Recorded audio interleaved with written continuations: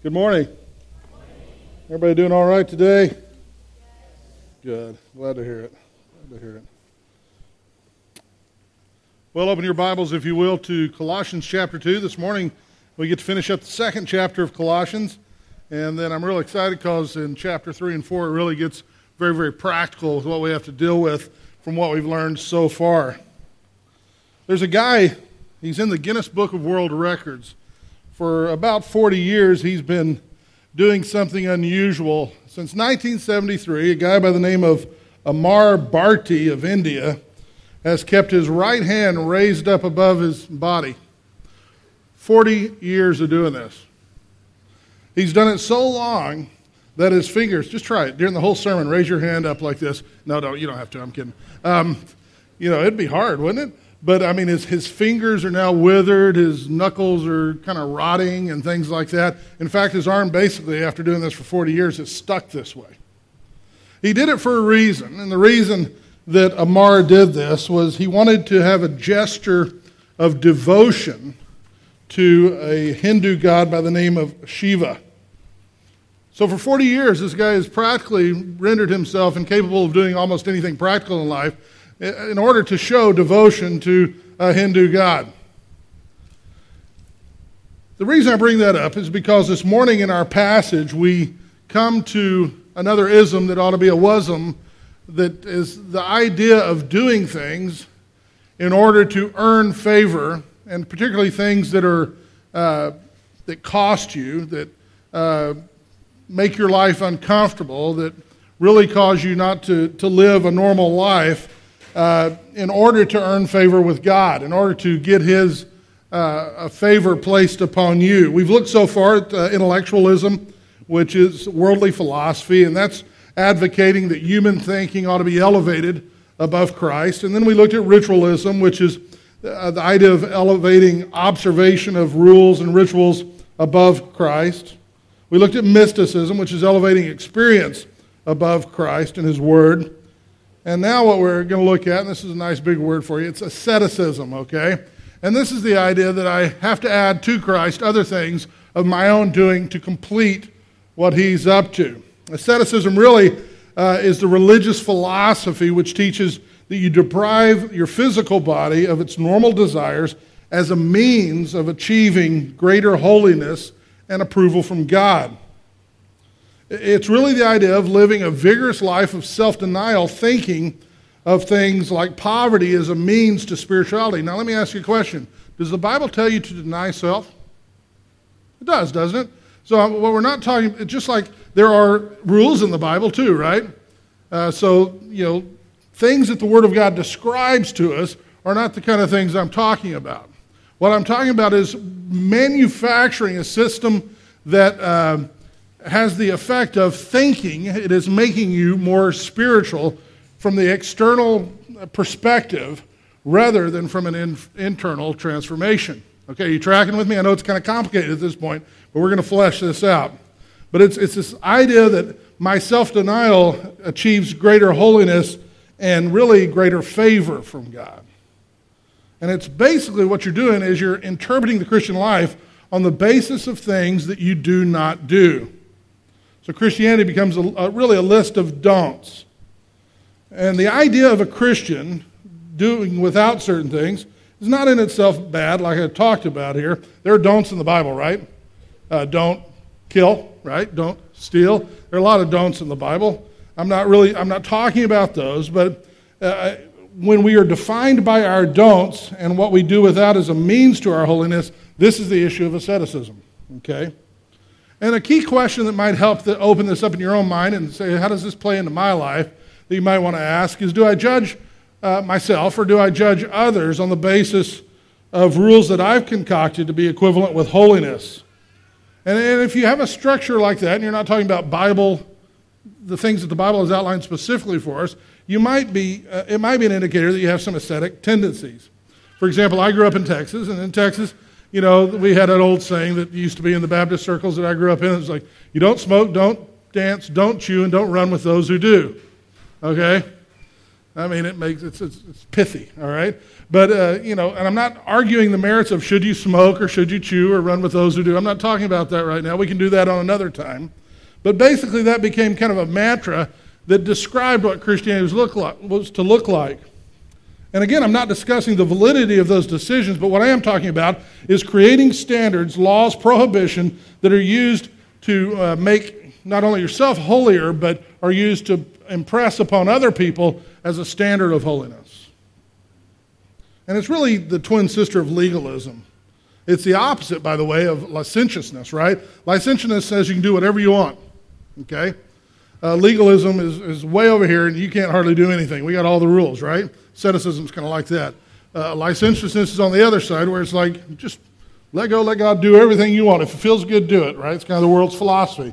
And what people tend to do in their spiritual walk is they tend to swing that pendulum from one end to the other. You get people who've come out of legalism, a lot of times what they don't do is come to the biblical position, but rather they swing all the way out to the licentious position. Because they're nervous about this one so much that they want to get as far away from it as is possible.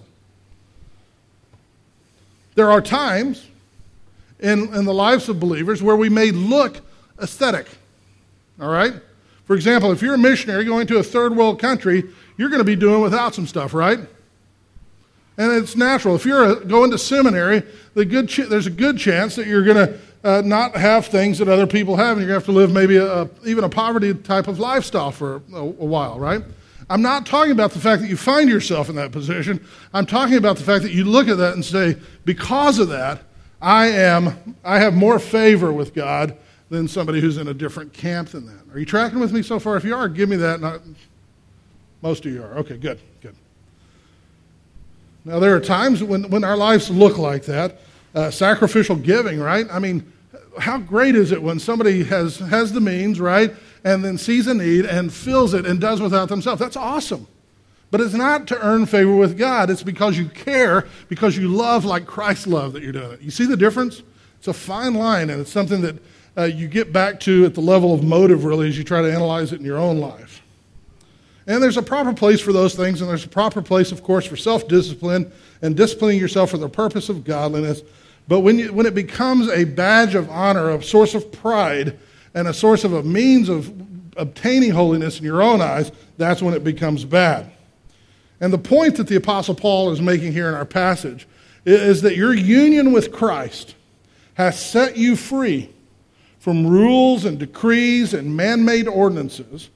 And instead, life now is to be lived in the Spirit with a heart of gratitude and an obedience that follows Him as a result of an inward transformation. It's from the inside out, not the outside in. Okay? You remember the story in John of Lazarus, right? Lazarus dies. Mary, Martha, the whole gang is like, we sent for Jesus, and then he died. Jesus didn't come. When Jesus finally gets there, he waits 4 days for a real distinct purpose. When he finally gets there, they say to him, if you'd have been here, it wouldn't have happened. And you remember the scene of Jesus standing outside Lazarus' graves. He's been buried now, right, for 4 days. He's standing outside Lazarus' grave, and what does Jesus do? Do you remember? This is the memory verse of every child on earth. When you have to do it for VBS or something like that, and you have to say a verse or a camp or something, this is the one. What is it? John what? 11 what? You know what it is. Don't lie to me. This is church. No, Jesus wept, right? I got to say a verse. Jesus wept. Got it. Well, Jesus stands outside. It's a real, you see his humanity in this. He's standing at the grave of his friend Lazarus. He sees the effect of sin upon not only Lazarus, but the people around and all the pain and all that kind of stuff. And because of that, I believe that's the reason why Jesus wept. Because Jesus didn't weep because, oh no, this is hopeless. Because guess what he's about to do? And guess what? He knows what he's about to do, right? He's not going, oh, I wish I could have done something. I wish I'd have been here early. He's going, I hate sin. I hate sin's effect. I hate that the wages of sin is death, and I hate the implications it has for so many people, but it is just, and it's what it has to be, and this is pain, and it's because of the fall, and it's because of mankind's selfish, depraved ways. And Jesus weeps. And then Jesus does that thing that is absolutely extraordinary and amazing that you can't do and I can't do, and nobody else can do. He speaks to Lazarus. We can do that. but he calls him out of the grave. Remember that? Lazarus, come forth. Boom! And what happens? You can go out to the cemetery nearby here, all you want, and go, Bill Smith, come forth. Jerry Bridges, come forth. It doesn't matter, right? Nobody's coming forth. Jesus stands at a grave, and the reason he said Lazarus, I believe, is because if he just said come forth, everybody would have come on out, right? And so he says, Lazarus, come forth. And Lazarus does what? He comes forth. He says, unbind him, take those grave clothes off of him, and get him clothed and back in the game. How silly would it have been if he came back 2 weeks later to that grave, Lazarus' grave, and you're walking through there and you look over and you go, what? And you notice that Lazarus is back in that grave. He's alive, but he's just sitting in the grave and he's pulling his grave clothes back on and all that kind of stuff, trying to bind himself. How silly would that look? Lazarus, you've been released. You've been set free. We would think the guy was just really pretty much bonkers, right? Okay, there's your picture. What our passage is going to tell you is you've been set free. All right? You've died to that. And you don't have to live like that anymore. So my message today is about getting out of the grave. Okay, let's quit going back to the grave that we came from. You were dead in your trespasses and sins and all that kind of stuff. And let's get out of it and live the Christian life the way that God designed the Christian life to be lived, because that's the best place. Right? Let's read our passage. You have your Bibles? Have them open. Check this out. If you have died with Christ, this is Colossians 2, starting in verse 20. If you have died with Christ to the elementary principles of the world, why, as if you were living in the world, do you submit yourself to decrees such as do not handle, do not taste, do not touch, which all refer to things destined to perish with the using, in accordance with the commandments and teachings of men?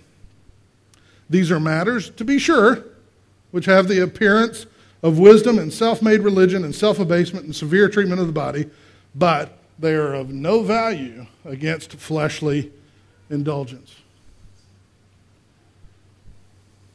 So what Paul does here is he sets a contrast in place. He's going to talk about the foolishness of asceticism. And he's talking about it in contrast to the rich, vibrant life that is the Christian life. And he turns and he talks about it in terms of a focus. And we're going to work through this. Now, the key to avoiding this mistake is to know your spiritual condition in your believer. That's what I've got written down in your outline there. And it's simple as this. You are not dead, so don't act like it. All right? Get out of the grave. Okay? Look at verse 1. He says, if you have died with Christ to the elementary principles of the world, stop there. And this tells you why asceticism, right to the beginning, is foolish, because it ignores the fact that the believer has died with Christ. You say, well, it says if there. No, let me explain that to you, because in the Greek, that word that's translated if in the Bible is what they call a first-class condition. And what that means is it's true, okay? It's assumed true, okay? So it could be better translated since, okay? So since you have died with Christ to these things. You have, and the point is, you've been separated from the elementary principles of the world. And we saw those we talked about those in a little bit more detail back in verse 8, if you remember that. And it just talks about a basic series, or the way the world kind of moves, thinks, operates. He says, you're not like that anymore. You're dead to that. You died with Christ. Okay? When did you remember Galatians 2:20, right? I have been what? Crucified with Christ. It's no longer I who live. Isn't that beautiful? I've been crucified. When Christ was crucified, guess what? He was crucified in my behalf even then. I was crucified with him. And by the way, and you're going to see this next time in Colossians chapter 3, verse 1, you're not left dead, okay? It's not, you're dead, just period. But it then says, if you've been raised up with Christ, same thing, first-class conditional, since you've been raised up with Christ. Keep seeking the things above where Christ is, seated at the right hand of God. It's a beautiful passage. I can't wait for it next time. But the point is, you're dead to the old ways. That's what he starts off with. You're dead to that elementary principles. You're dead to the old stuff. Don't act like that anymore. Have you ever noticed how a dead person, laws don't apply to a dead person? You ever notice that? When was the last time you saw a dead person getting a speeding ticket? Anybody? I mean, I won't go to that story. Anyway, you just don't see it. You can go down to so-and-so's mortuary down the street here, and you can go in there with a bottle of whiskey, a pack of cigarettes, whatever drug the person might have liked in their life, and you can offer this stuff to them. You can go in with pornography and wave it in front of their face. Not one of them is going to go, oh, that's really tempting me right now, because what? They're dead to this world. Okay? As Christians, what happens, we have died with Christ to the elementary principles of the world. We're dead to that. And so asceticism is silly, because what it is saying, even though I've died like that, I'm going to grab back. I'm going to be like Lazarus and go back to the old ways. It doesn't work that way. Asceticism is also foolish because it inhabits a false reality that it forces believers to continue in a realm of a world system to which they've died under decrees. Okay, and that's the point there. Paul says, why are you doing that, right? If Jesus Christ delivered you from one prison, why do you try to go back to a prison? He says, why do you, look at verse 20, why do you submit yourself to decrees? That's the Greek word there is dogma, all right? That's the root word of it. If you remember back in chapter 2, verse 14, where it talked about how Jesus, in his death on the cross, canceled the certificate of debt consisting of the decree, same word coming from dogma there. It says, if you've been set free from that, why do you submit to it? By the way, the verb there of submission is not past tense. Why did you submit to it? It's why are you submitting to that now? That's not for you anymore. The process isn't complete in your life yet, so quit doing that. Why are we doing that when we do that? And it's a huge temptation in the Christian walk. It really is. Because as you become more spiritual, when you have that relationship with Christ, if you're not careful, the things that you're finding that the Spirit is impressing in your own life, there may be things that you don't do that somebody else can do, right? But it's an area where you might stumble, so you don't do it. You know what I'm talking about? You're tempted while that's not wrong for you not to do this or that, because it's an area that would cause you to stumble, you're tempted then to press that upon somebody else where it wouldn't be that way for them. And you make rules that aren't necessarily scriptural rules, okay? And religious history is full of people adding to the rules of the Christian life. I'm telling you, there are guys all through history, if you read church history or any kind of religious history, guys who are walking around in hair shirts and sleeping on hard beds and going for days with all kinds of do-without kind of things that just almost seem ridiculous. Some of these folks wouldn't even care for their own bodies. I mean, some of them wouldn't even bathe. I think we might have a few of those in here today. No. There's one guy I remember reading about. He didn't clean himself, so got so bad that he would walk around, and they said that as they watched him walk around, every step he took, lice would fall off his body. Right? You see it a lot in monasticism. Anthony, the founder of Christian monasticism, never changed his shirt. He never washed his feet. He used to hang out at cemeteries because it made him more spiritual, he thought. He was outdone by a guy by the name of Simon Stylites, who for the last 36 years of his life, he stood on top of a 50-foot tall pillar in the middle of the desert because he thought that the path to spirituality was exposing his body to the elements and withdrawing from the world. St. Asepsimus, he had so many chains that he attached to his body as a sign of his spirituality, literal chains, that he couldn't even stand up, and he would crawl everywhere he went, and the chains would, drag along with him. Bessarion, he wouldn't lie down when he was asleep because he thought that made him more spiritual. 40 years, the man never laid down to sleep. He always slept standing up. Macarius sat naked in a swamp for 6 months, and he got so mosquito bitten trying to earn favor with God that he looked like a leper, they say. The monks in West Mael, they took a vow of perpetual silence. They dressed in rough sackcloths. They'd only eat bread and, get this, sour milk and vegetables.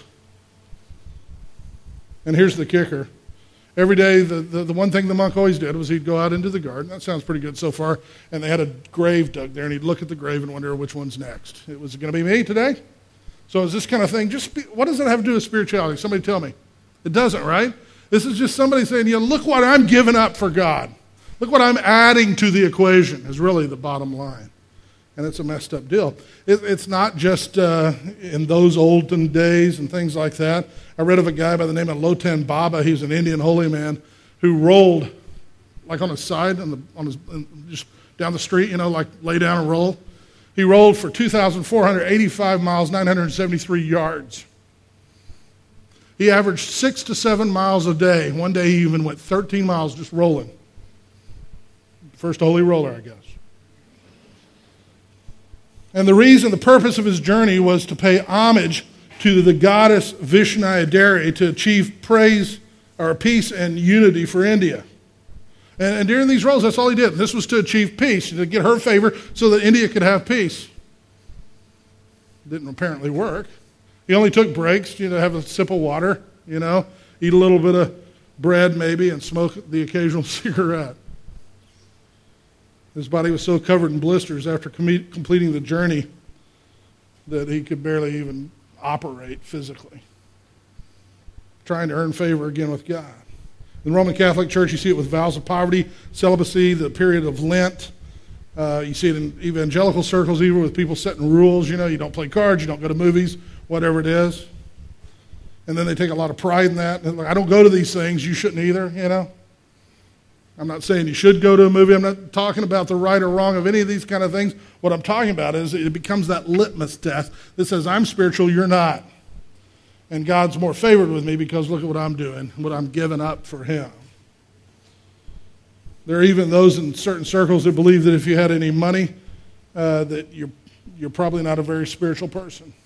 That goes against the word of God, doesn't it? I mean, we don't have to look too far for that. Abraham was exceedingly rich. Remember Job?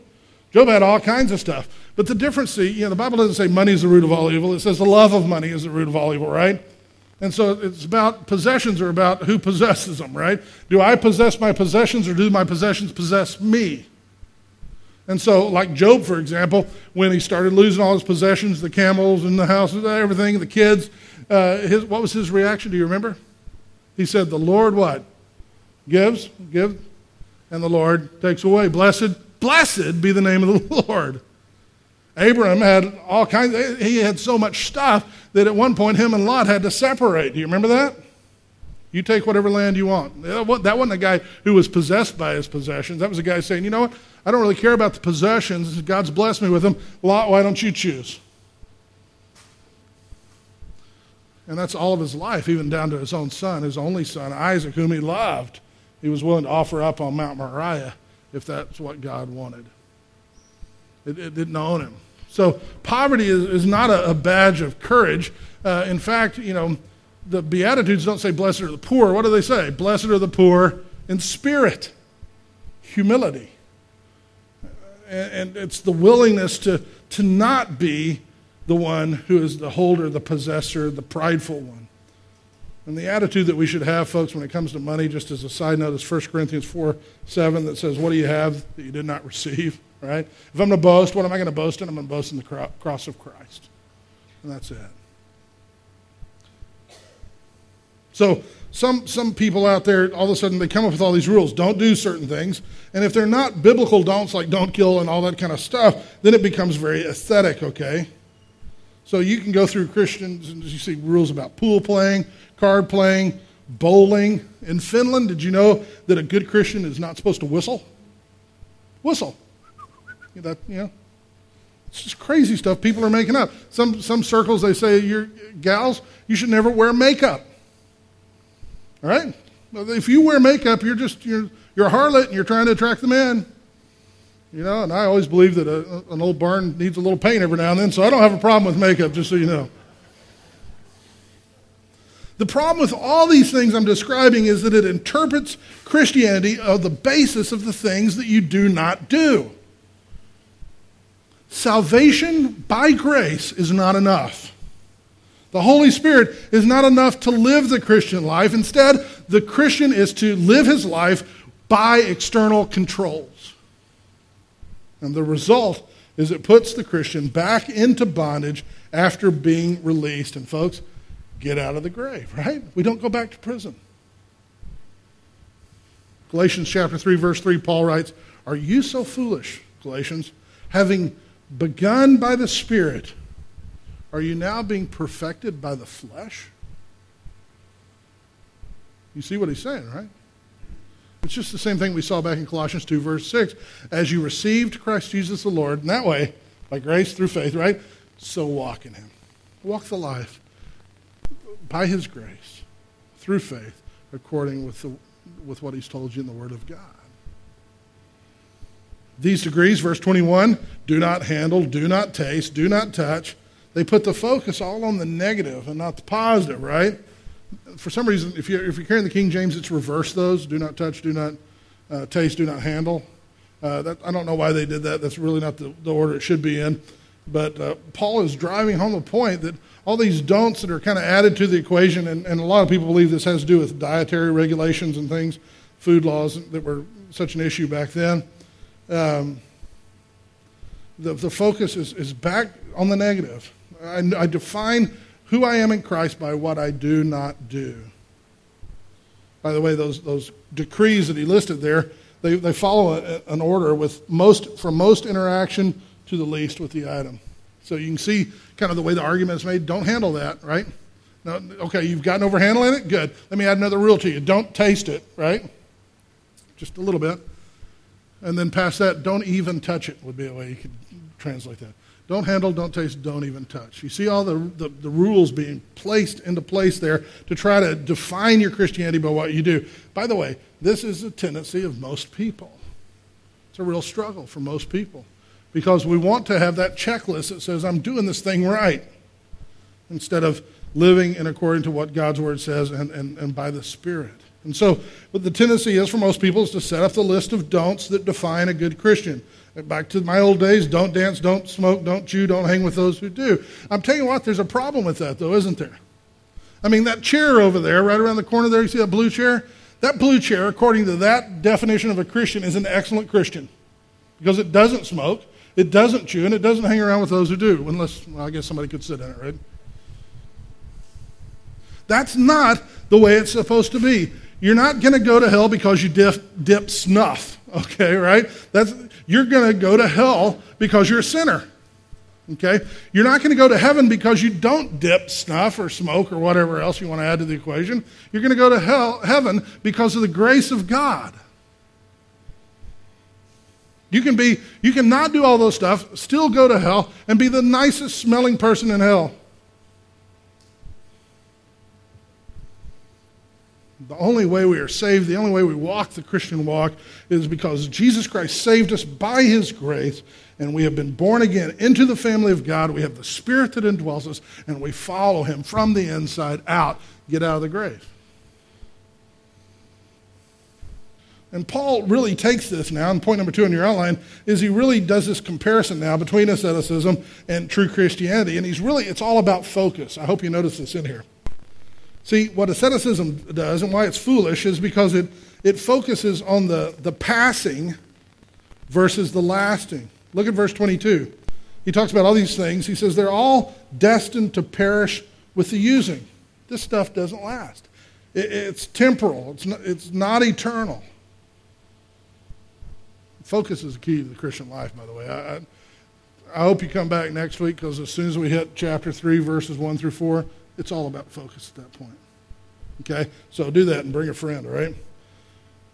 And Paul, again, the example of food's probably in view here. 1 Corinthians 6:13, food is for the stomach and the stomach for food, but God will do away with them both, right?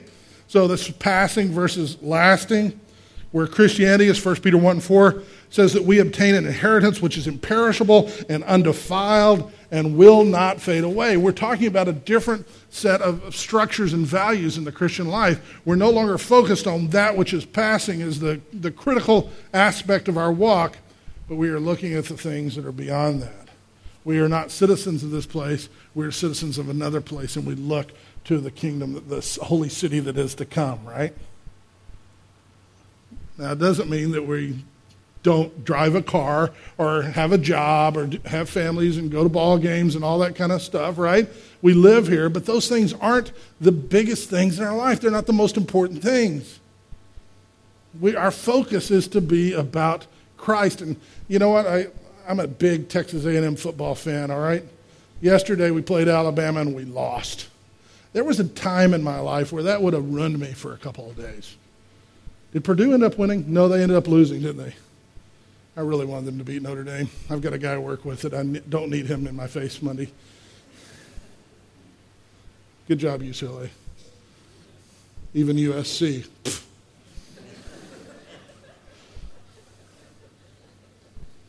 And you know what? Those are fun things. I enjoy it. But what a great opportunity to get together with people, to interact and have fun, talk about it, build relationships, all that kind of stuff in view of a relationship that you can talk to them about important stuff.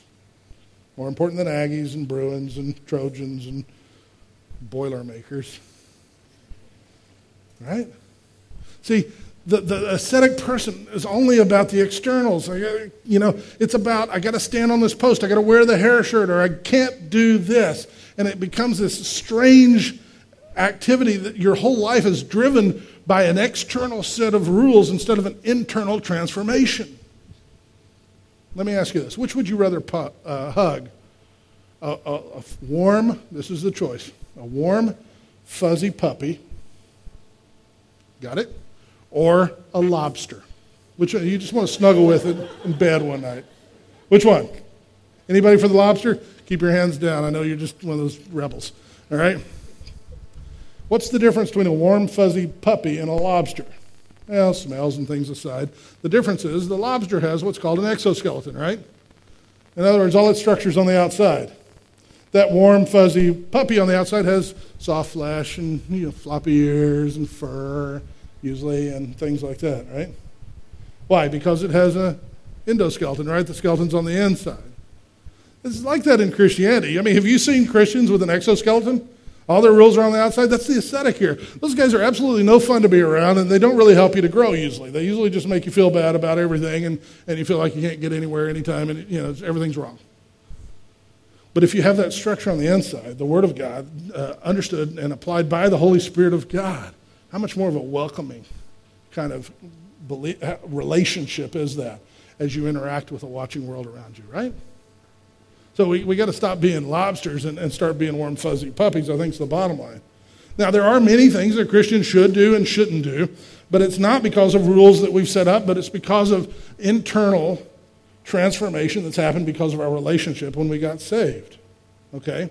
So you're moving from a passing versus lasting and an earthly versus heavenly perspective to a heavenly perspective.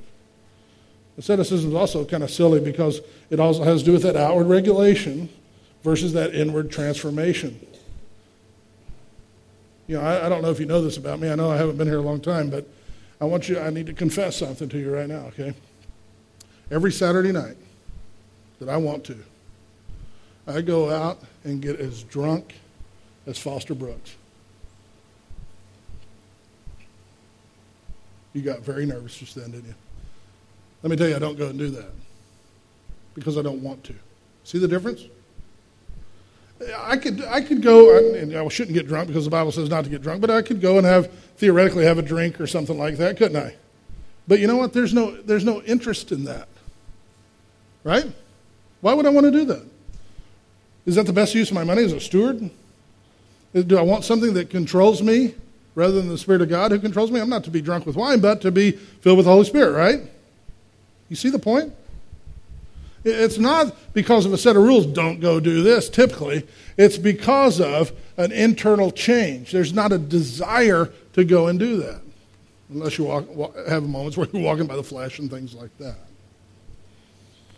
Asceticism does it from the outside, and it may look very spiritual. In fact, our verses even say that. Look at verse 23. It says, they have the appearance of wisdom in self-made religion. And look before that, he says, to be sure it has this. I mean, so what Paul's saying, it really looks spiritual. To be sure it looks spiritual. But that's not the deal. When you look and you say, wow, they're so deep and committed. Look at what they're doing. Look at what they're giving up. And they do that by self-abasement, verse 23, right? That's false humility. Where you're kind of like, and that people always tell them what they don't do. You know what I'm saying? Keeping rules, by the way, tends to puff up. Look at me, I'm sprouting wings, right? Some Christians don't grow, they swell. The other one that says there's severe treatment of the body, self-denial. These things look good, and they're even tied in at times to truth from the Bible. But then they're twisted just enough, right? Isn't that what Satan does? I mean, sex is a beautiful thing, but then he twists it and makes it something really bad, and the way he designs it in this worldview, right? Self-denial is a positive thing. Deny yourself, pick up your cross, and follow me. But when it becomes a source of pride, look at what I'm giving up, folks, up on the 50-foot pillar. There's a problem, right? And the problem is it's not from a relationship, it's from outward regulation. And look at what he says at the end of verse 23. He says it is of no value against fleshly indulgence. And what's the point there? You can take somebody who's filled with lust, and you can take them out to a desert, and you can put them in a cave in a hair shirt, and guess what you got? You got somebody who's fighting lust in his head in a cave in the desert, because that didn't change a thing.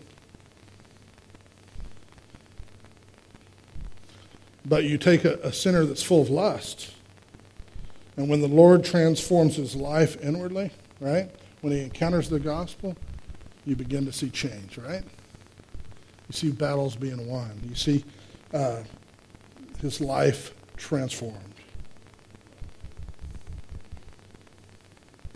You see, and note this carefully, okay? Christianity is not being inhibited by rules, right?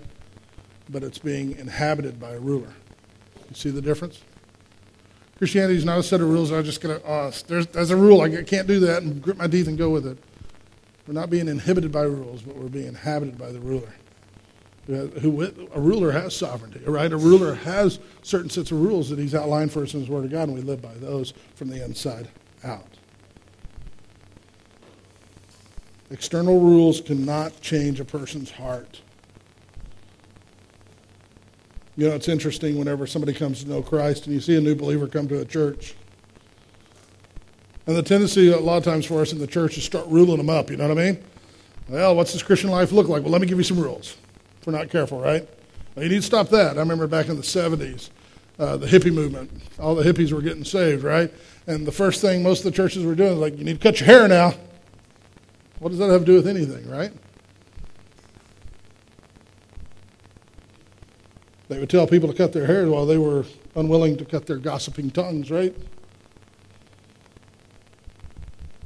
So you get a new Christian comes to church, and if we're not careful, we start to say, okay, you're not supposed to be this way, not supposed to be that way, with our own rules even. The other thing you see when a new Christian comes to church, and I love this part of it, is, you know, even though there's lots of things wrong with them, and there's things that, just like the rest of us, that we're all working through, right?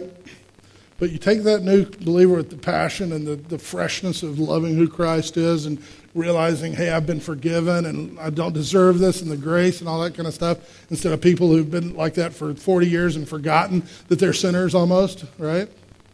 And you take a guy like that and you set him underneath good, solid biblical teaching and help him to learn to personally study the Word of God for themselves, and you watch that and you'll see stuff changing. And you'll see stuff falling away. And you'll see them starting to live differently. Not because of an external rule list, but because of the work of God working on the heart. Why do we want to try to take what God's design is, and that is to work on the heart from the inside out and change it? And I think people think, well, let's improve on this, right? We're going to improve on what God's idea is by coming up with new lists of things that he maybe forgot to put in the Bible. I'm glad I'm here to help you, God, get these other things out there because you didn't know enough to put it in the Bible. Why trade the complete work of the cross for man-made bondage? Why stay in the grave? The great biblical commentator Alexander Maclaren wrote this: any asceticism is a great deal more to man's taste than abandoning self. You see, there's a difference between abandoning self and just abandoning the stuff attached to self. The world likes the rules better. He says they would rather stick hooks in their backs and do the swinging puja, than give up their sins and yield their wills to God. There is only one thing that will put the collar on the neck of the animal within us, and that is the power of the indwelling Christ. Ascetic religion is godless, for its practitioners essentially worship themselves.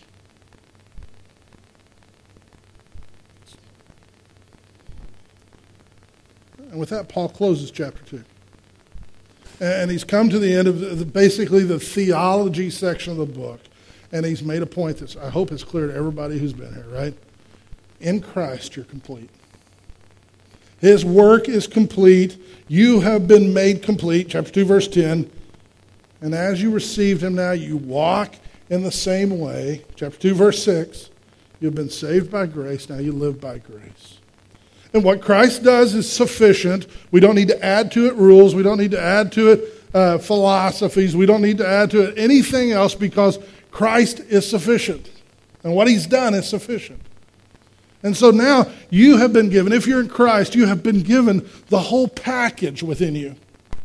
There's nothing lacking, no second experience or anything like that has to happen. You have everything you need to live for Christ and everything that you will face. He has given you his grace. He has given you direction. He has given you empowering of the Holy Spirit. He has given you his word to guide you. This is cool, folks, because we don't have to go find anything else. We have it. There's nothing we need to add to Christ. He's the all-sufficient, preeminent one. Okay? Now then, and that's the theology of chapters 1 and 2. Now then, how does that affect my life? How does it affect me personally? What should that look like? How does that affect my closest relationships, like my relationship to my wife? What does that look like, or my children? How does it affect my job? If I'm an employer, how am I supposed to be? If I'm an employee, what's that supposed to look like? How does it affect even my neighbors and people I don't even know, this watching world around me that I interact with all the time? How does that play out? That's what chapters 3 and 4 are all about. That's why it starts with, since. Now, therefore, hey, guess what? You know the theology. You don't need anything else. Now, here's what it looks like. Consider yourself dead to these things and move forward so that you can have the greatest impact possible for the kingdom of God during your time here on earth so that you may impact your generation for the glory of God. How cool is that? I love the obituary that God writes about David in Acts chapter 13 where he says, David, having served God's purposes in his generation, fell asleep. Isn't that great? That's what you're here for, Christian. You're going to serve God's purposes as you seek to follow what he has in his book in your generation. And then when that's done, guess what? Betty by time, right? You fall asleep, which means die, right? Or rapture, whatever you want to go with that. At this point, you die, and it's done. Or he brings you home, and it's done. And that's not sad, because that's fullness, that's glorification, that's completeness. It's all done, and realized. So the theology section's done. And from here on, every time the Lord gives us, we're going to be working through how does that play out now. And he starts with concentric circles with the one that's most important that you're dealing with, and that's yourself. And then he moves out from there like a pebble hitting a glassy pond surface and the circle's moving away. It's yourself. Your closest relationships, all the way out to just everybody and everything. Let's pray. Father, we thank you for this time together in your word, and we thank you for your truth. Lord, we thank you that we do not serve a Christ who is lacking or insufficient. We do thank you that your word is also sufficient, that we don't need to add to it or subtract from it, that you've given us everything we need pertain to life and godliness through a knowledge of Jesus Christ. That you've given us your Spirit to carry out the things that you've called us to do, that you've laid it out there for us, Lord. You've even written it down, and you've reminded us time and time again. And you've given us a body to help us along the path. And so, Father, we thank you for that. And Lord, may we live well, excel still more, and honor you with each breath that we have so that we may serve your purposes in our generation until the time that you call us home. In Christ's name, amen.